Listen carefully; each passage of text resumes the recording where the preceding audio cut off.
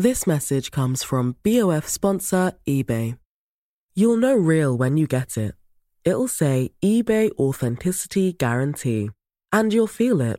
Maybe it's a head-turning handbag, a watch that says it all, jewelry that makes you look like the gem, or sneakers and streetwear so fresh every step feels fly.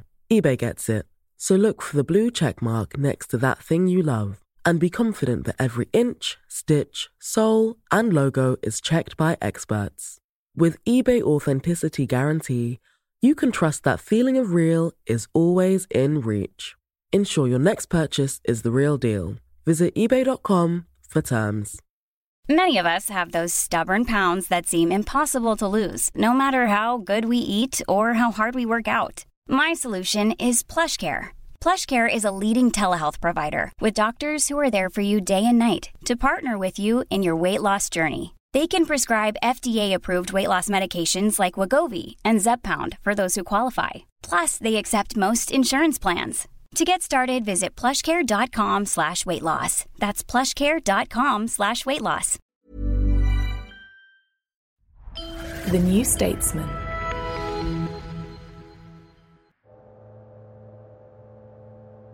You're listening to audio long reads from The New Statesman, the best of our reported features and essays, read aloud. In this episode, Grayson Perry on the rise and fall of default man, written by Grayson Perry and read by me, Tom Gatti.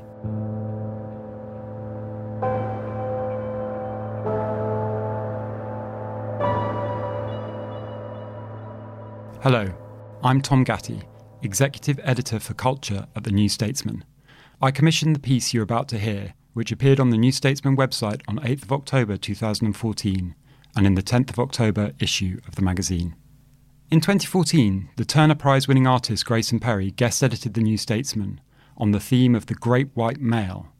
Grayson, who is known for his subversive ceramics and tapestries, as well as his cross-dressing alter ego Claire, wanted to explore issues of gender, masculinity, Britishness, class, and the grip that white male power still exerts on the UK's culture and politics.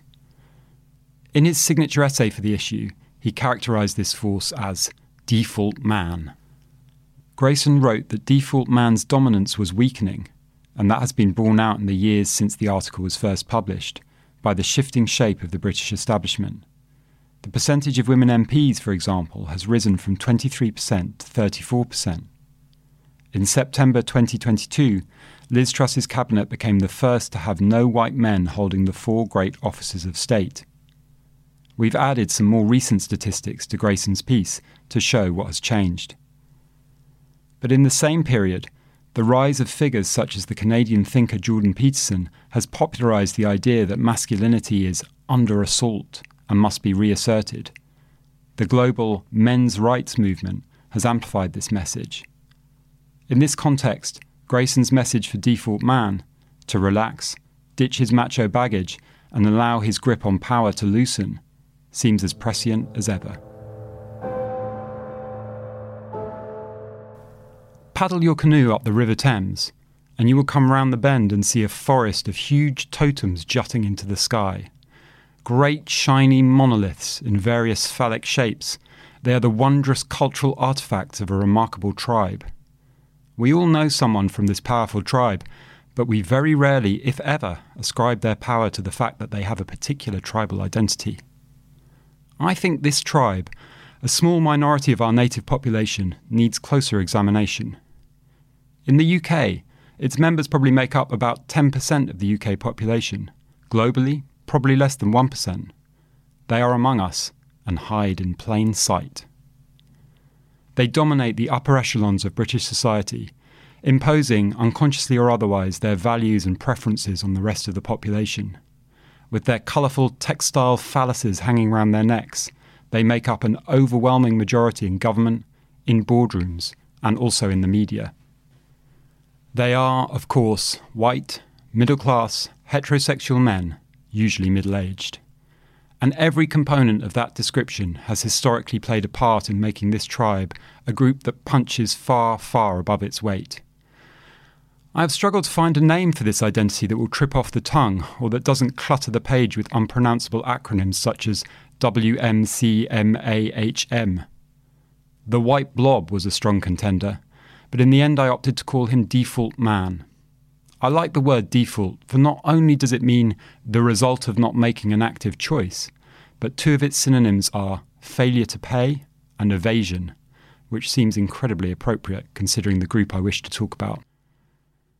In 21st century Britain, the great white male has thrived and continues to colonise the high-status, high-earning, high-power roles. In 2014, 93% of executive directors in the UK were white men, and 77% of MPs were male, although after the 2019 general election, the latter figure fell to 66%. In business, the picture hasn't changed radically. Among FTSE 100 companies, the top three positions are 88% male and 97% white. The great white male's combination of good education, manners, charm, confidence and sexual attractiveness, or money as I like to call it, means he has a strong grip on the keys to power. Of course, the main reason he has those qualities in the first place is what he is, not what he has achieved. The American science fiction author John Scalzi, in his blog Whatever, thought that being a straight white male was like playing the computer game called Life, with the difficulty setting on easy. If you are a default man, you look like power. I must confess that I qualify in many ways to be a default man myself, but I feel that by coming from a working class background and being an artist and a transvestite, I have enough cultural distance from the towers of power. I have space to turn round and get a fairly good look at the edifice. In the course of making my Channel 4 documentary series about identity, Who Are You?, the identity I found hardest to talk about, the most elusive, was default man's. Somehow his worldview, his take on society, now so overlaps with the dominant narrative that it is like a Death Star hiding behind the moon. We cannot unpick his thoughts and feelings from the proper, right-thinking attitudes of our society. It is like in the past when people who spoke in cut-glass, RP, BBC tones would insist they did not have an accent. Only northerners and poor people had one of those. We live and breathe in a default male world. No wonder he succeeds, for much of our society operates on his terms. The former Liberal Democrat Cabinet Minister Chris Huhne, 68 years old, went to Westminster, studied PP at Magdalen, self-destructively heterosexual. The default man we chose to interview for our series pooh-poohed any suggestion when asked if he benefited from membership or if he represented this group. Lone default man will never admit to or be fully aware of the tribal advantages of his identity. They are, naturally, full subscribers to that glorious capitalist project. They are individuals. This adherence to being individuals is the nub of the matter. Being individual means that if they achieve something good, it is down to their own efforts. They got the job because they are brilliant, not because they are a default man, and they are also presumed more competent by other default men. If they do something bad, it is also down to the individual, and not to do with their gender, race or class. If a default man commits a crime, it is not because fraud or sexual harassment, say, are endemic in his tribe. It is because he is a wrong-un. If a default man gets emotional, it is because he is a passionate individual, whereas if he were a woman, it would often be blamed on her sex. Identity only seems to become an issue when it is challenged or under threat. Our classic default man is rarely under existential threat. Consequently, his identity remains unexamined. It ambles along blithely, never having to stand up for its rights or to defend its homeland. When talking about identity groups, the word community often crops up. The working class, gay people, black people or Muslims are always represented by a community leader. We rarely, if ever, hear of the white middle class community. Communities are defined in the eye of default man. Community seems to be a euphemism for the vulnerable lower orders. Community is other. Communities usually seem to be embattled, separate from society. Society is what default man belongs to. In her essay Visual Pleasure and Narrative Cinema, published in 1975, the British film theorist Laura Mulvey coined the term the male gaze. She was writing about how the gaze of the movie camera reflected the heterosexual male viewpoint of the directors, a viewpoint very much still with us, considering that only 9% of the top 250 Hollywood films in 2012 were directed by women, and only 2% of the cinematographers were female. By 2021, these figures had risen to 17% for directors and 6% for cinematographers. The default male gaze does not just dominate cinema. It looks down on society like the eye on Sauron's tower in The Lord of the Rings. Every other identity group is othered by it. It is the gaze of the expensively nondescript corporate leader watching consumers adorn themselves with his company's products, the better to get his attention. Default man feels he is the reference point from which all other values and cultures are judged. Default man is the zero longitude of identities. He has forged a society very much in his own image, to the point where now much of what other groups think and feel is the same. They take on the attitudes of default man because they are the attitudes of our elders, our education, our government, our media. If default men approve of something, it must be good, and if they disapprove, it must be bad. So people end up hating themselves because their internalized default man is berating them for being female, gay, black, silly, or wild. I often hear women approvingly describe themselves, or other women, as feisty. Feisty, I feel, has sexist implications, as if standing up for yourself was exceptional in a woman. It sounds like a word that a raffish Lothario would use about a difficult conquest. I once gave a talk on kinky sex, and during the questions afterwards a gay woman floated an interesting thought. Is the legalising of gay marriage an attempt to neutralise the otherness of homosexuals, she asked. Was the subversive alternative being neutered by allowing gays to marry and ape a hetero lifestyle? Many gay people might have enjoyed their dangerous outsider status. Had default man implanted a desire to be just like him? It is difficult to tweezer out the effects of default man on our culture, so ingrained is it after centuries of their rules. A friend was once on a flight from Egypt. As it came in to land at Heathrow, he looked down at the rows of mock Tudor stockbroker belt houses in West London. Pointing them out, he said to the Egyptian man sitting next to him, "Oh well, back to boring old England." The Egyptian replied, "Ah, but to me this is very exotic." And he was right. To much of the world, the default Englishman is a funny foreign folk icon, with his bowler hat, his Savile Row suit and Hugh Grant accent, living like Reggie Perrin in one of those polite suburban semis. All the same, his tribal costume and rituals have probably clothed and informed the global power elite more than any other culture. Leaders wear his clothes, talk his language, and subscribe to some version of his model of how society should be. When I was at art college in the late 70s and early 80s, one of the slogans the feminists used was, "Objectivity is male subjectivity." This brilliantly encapsulates how male power nestles in our very language, exerting influence at the most fundamental level. Men, especially default men, have put forward their biased, highly emotional views as somehow rational, more considered, more calm down, dear. Women and minorities are framed as passionate or emotional, as if they, the default men, had this unique ability to somehow look round the side of that most interior lens, the lens that is always distorted by our feelings. Default man somehow had a dispassionate, empirical, objective vision of the world as a birthright, and everyone else was at the mercy of turbulent, uncontrolled feelings. That, of course, explained why the others often held views that were at such odds with their supposedly cool, analytic vision of the world. In 2014, footage of the UN spokesman Chris Gunness breaking down in tears as he spoke of an attack on a shelter in Gaza, in which 15 people, mostly women and children, were killed, went viral. It was newsworthy because reporters and spokespeople are supposed to be dispassionate and impartial. To show such feelings was to be unprofessional. And lo, the inherited mental health issues of default man are cast as a necessity for serious employment. I think default man should be made aware of the costs and increasing obsolescence of this trait, celebrated as a stiff upper lip. This habit of denying, recasting, or suppressing emotion may give him the veneer of professionalism, but as the philosopher David Hume put it, reason is a slave of the passions.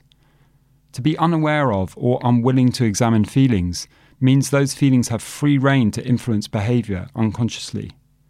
Unchecked, they can motivate default man covertly, unacknowledged, often wreaking havoc. Even if rooted in long past events in the deep unconscious, these emotions still fester, churning in the dark at the bottom of the well.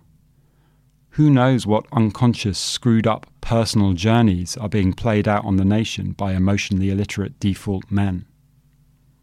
Being male and middle class, and from a generation that still valued the stiff upper lip, means our default man is an ideal candidate for low emotional awareness. He sits in a gender-class-age nexus marked unexploded emotional time bomb. These people have been in charge of our world for a long time. Things may be changing. For the text version of this article and all our long reads, subscribe to The New Statesman for just £1 a week for 12 weeks using our special podcast offer. Just visit www.newstatesman.com/podcast offer.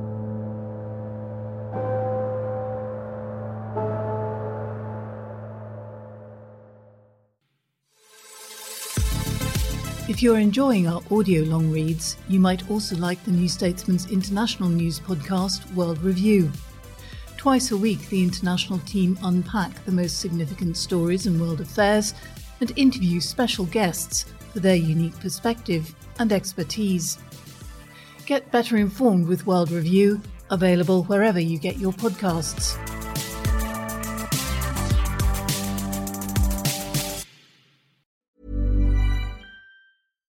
If you're looking for plump lips that last, you need to know about Juvederm lip fillers. With Juvederm Volbella XC and Juvederm Ultra XC, your lip look, whether it's subtle or bold, can last up to 1 full year with optimal treatment and no additional maintenance. Find a licensed specialist and see if it's right for you at Juvederm.com today. That's JUVEDERM.com. Add fullness to lips in adults over 21 with Juvederm Volbella XC or Juvederm Ultra XC. Do not use if you have severe allergies or a history of severe allergic reactions, or if you're allergic to lidocaine or the proteins used in Juvederm. Tell your doctor if you have a history of scarring or taking medicines that decrease the body's immune response or that can prolong bleeding. Common side effects include injection site redness, swelling, pain, tenderness, firmness, lumps, bumps, bruising, discoloration, or itching. As with all fillers, there's a rare risk of unintentional injection into a blood vessel, which can cause vision abnormalities, blindness, stroke, temporary scabs, or scarring. For full, important safety information, visit Juvederm.com.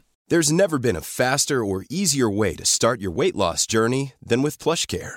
PlushCare accepts most insurance plans and gives you online access to board-certified physicians who can prescribe FDA-approved weight loss medications like Wegovy and Zepbound for those who qualify. Take charge of your health and speak with a board-certified physician about a weight loss plan that's right for you. Get started today at plushcare.com/weight loss. That's plushcare.com/weight loss. plushcare.com/weight loss. Hey, it's Ryan Reynolds, and I'm here with Keith, co-star of my upcoming film, If, only in theaters May 17th. Do you want to tell people the big news? All right, I'll do it. Sign up now and you'll get unlimited for $15 a month and 6 months of Paramount Plus Essential Plan on us. MintMobile.com/switch. Upfront payment of $45 equivalent to $15 per month. Unlimited over 40 gigabytes per month. Face lower speeds. Videos at 480p. Active Mint customers by 531.24 get 6 months of Paramount Plus Essential Plan. Auto renews after 6 months. Offer ends May 31st, 2024. Separate Paramount Plus registration required. Terms and conditions apply if rated PG. I'm Sandra, and I'm just the professional your small business was looking for. But you didn't hire me because you didn't use LinkedIn Jobs. LinkedIn has professionals you can't find anywhere else, including those who aren't actively looking for a new job, but might be open to the perfect role, like me. In a given month, over 70% of LinkedIn users don't visit other leading job sites. So if you're not looking on LinkedIn, you'll miss out on great candidates like Sandra. Start hiring professionals like a professional. Post your free job on linkedin.com/achieve today.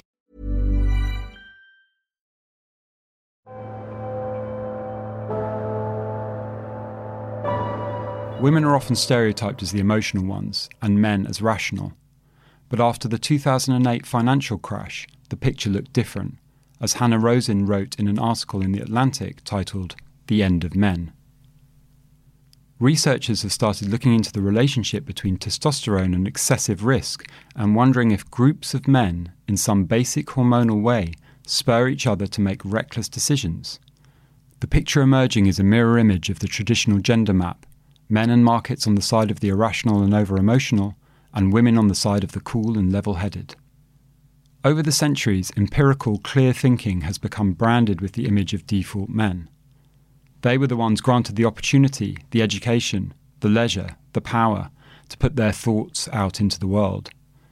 In people's minds, what do professors look like? What do judges look like? What do leaders look like? The very aesthetic of seriousness has been monopolised by default man. Practically every person on the globe who wants to be taken seriously in politics, business and the media dresses up in some way like a default man, in a grey, Western, two-piece business suit. Not for nothing is it referred to as power dressing. We've all seen those photo ops of world leaders. Colour and pattern shriek out as anachronistic. Consequently, many women have adopted this armour of the unremarkable. Angela Merkel, once the most powerful woman in the world, wore a predictable, unfussy, feminised version of the male look. Hillary Clinton adopted a similar style. Some businesswomen describe this need to tone down their feminine appearance as taking on the third gender. The British entrepreneur and Dragon's Den investor Peter Jones was once referred to as eccentric for wearing brightly coloured stripy socks. So rigid is the default man look that men's suit fashions pivot on tiny changes of detail at a glacial pace. US politicians wear such a narrow version of the default man look that you rarely see one wearing a tie that is not plain or striped. One tactic that men use to disguise their subjectively restricted clothing choices is the justification of spurious function, as if they need a watch that splits lap times and works 300 feet underwater, or a Himalayan mountaineer's jacket for a walk in the park. The roughy-tufty army hunter camouflage pattern is now to boys as pink is to girls. Curiously, I think the real function of the sober business suit is not to look smart, but as camouflage. A person in a grey suit is invisible, in the way burglars often wear high-vis jackets to pass as unremarkable workmen. The business suit is the uniform of those who do the looking, the appraising. It rebuffs comment by its sheer ubiquity. Modern, over-professionalised politicians, having spent too long in the besuited tribal compound, find casual dress very difficult to get right convincingly. David Cameron, while ruining Converse basketball shoes for the rest of us, never seemed to me as if he belonged in a pair. When I am out and about in an eye-catching frock, men often remark to me, "Oh, I wish I could dress like you and did not have to wear a boring suit." Have to. The male role is heavily policed from birth by parents, peers and bosses. Politicians in particular are harshly kept in line by a media that seems to uphold more bizarrely rigid standards of conformity than those held by any citizen. Each component of the default male role, his gender, his class, his age and his sexuality, confines him to an ever narrower set of behaviours, until riding a bicycle or growing a beard, having messy hair or enjoying a pint are seen as crazy eccentricity. The fashionable London members club Shoreditch House, the kind of place where creatives with 2 iPhones and 3 bicycles hang out, has a no-suits rule. How much of this is a pseudo-rebellious pose, and how much is in recognition of the pernicious effect of the overgrown schoolboy's uniform, I do not know. I dwell on the suit because I feel it exemplifies how the upholders of default male values hide in plain sight. Imagine if, by democratic decree, the business suit was banned, as some items of Islamic dress have been banned in some countries. Default men would flounder and complain that they were not being treated with respect. The most pervasive aspect of the default man identity is that it masquerades very efficiently as normal, and normal, along with natural, is a dangerous word, often at the root of hateful prejudice. As the American psychologist Sherry Bourg Carter, author of High Octane Women, How Superachievers Can Avoid Burnout, writes, "Women in today's workforce are experiencing a much more camouflaged foe, second-generation gender biases, work cultures and practices that appear neutral and natural on their face, yet they reflect masculine values and life situations of men." Personally, working in the arts, I do not often encounter default man en masse, but when I do, it is a shock. I occasionally get invited to formal dinners in the City of London, and on arrival I am met, in my lurid cocktail dress, with a sea of dinner jackets. Perhaps harshly, my expectations of a satisfying conversation drop. I feel rude mentioning the black-clad elephant in the room. I sense that I am the anthropologist allowed into the tribal ritual. Of course, this weird minority, these curiously dominant white males, are anything but normal. Normal, as Carl Jung said, is the ideal aim for the unsuccessful. They like to keep their abnormal power low-key. The higher the power, the duller the suit and tie. A Mercedes rather than a Rolls. Just another old man chatting casually to prime ministers at the wedding of a tabloid editor. Revolution is happening. I am loath to use the R word because it is usually characterised as sudden and violent. But that is just another unhelpful cliché. I feel real revolutions happen thoughtfully in peacetime. A move away from the dominance of default man is taking place, but way too slowly. Such changes in society seem to occur at a pace set by incremental shifts in the animal spirits of the population. I have heard many of the rational, i.e. male, arguments against quotas and positive discrimination, but I feel it is a necessary fudge to enable just change to happen in the foreseeable future. At the present rate of change, it will take more than 100 years before the UK Parliament is 50% female. A 2021 study revised that figure to 40 years. Still too long a time to wait. The outcry against positive discrimination is the wail of someone who is having their privilege taken away. For talented black, female and working class people to take their just place in the limited seats of power, some of those default men are going to have to give up their seats. Perhaps default man needs to step down from some of his most celebrated roles. I'd happily watch a gay black James Bond and an all-female Top Gear, QI, or Have I Got News for You? More importantly, we need a quota of MPs who, shock, have not been to university but have worked on the shop floor of key industries, have had life experiences that reflect their constituents, who actually represent the country rather than just a narrow idea of what a politician looks like. The ridiculousness of objections to quotas would become clear if you were to suggest that, instead of calling it affirmative action, we adopted proportionate default man quotas for government and business. We are wasting talent. Default man seems to be the embodiment of George Bernard Shaw's unreasonable man. The reasonable man adapts himself to the world. The unreasonable one persists in trying to make the world adapt to himself. Therefore, all progress depends on the unreasonable man. Default man's days may be numbered. A lot of his habits are seen at best as old-fashioned or quaint, and at worst as redundant, dangerous or criminal. He carries a raft of unhelpful habits and attitudes gifted to him from history. Adrenaline addiction, a need for certainty, snobbery, emotional constipation, and an overdeveloped sense of entitlement, which have often proved disastrous for society and can also stop poor default man from leading a fulfilling life.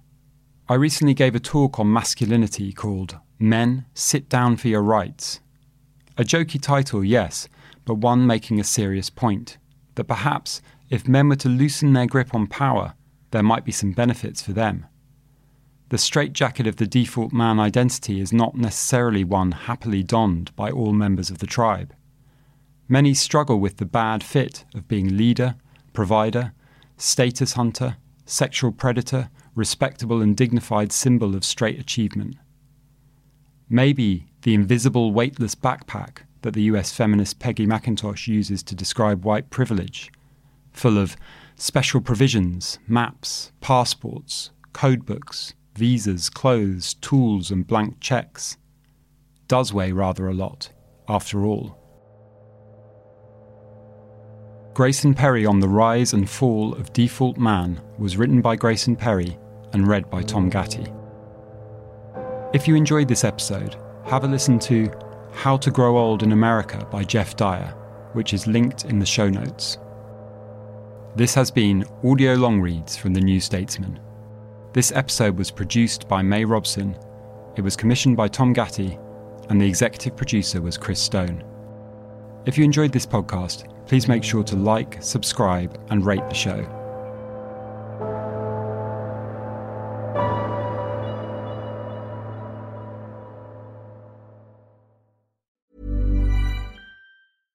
This message comes from BOF sponsor eBay. You'll know real when you get it. It'll say eBay Authenticity Guarantee. And you'll feel it. Maybe it's a head-turning handbag, a watch that says it all, jewelry that makes you look like the gem, or sneakers and streetwear so fresh every step feels fly. eBay gets it. So look for the blue check mark next to that thing you love and be confident that every inch, stitch, sole, and logo is checked by experts. With eBay Authenticity Guarantee, you can trust that feeling of real is always in reach. Ensure your next purchase is the real deal. Visit ebay.com for terms.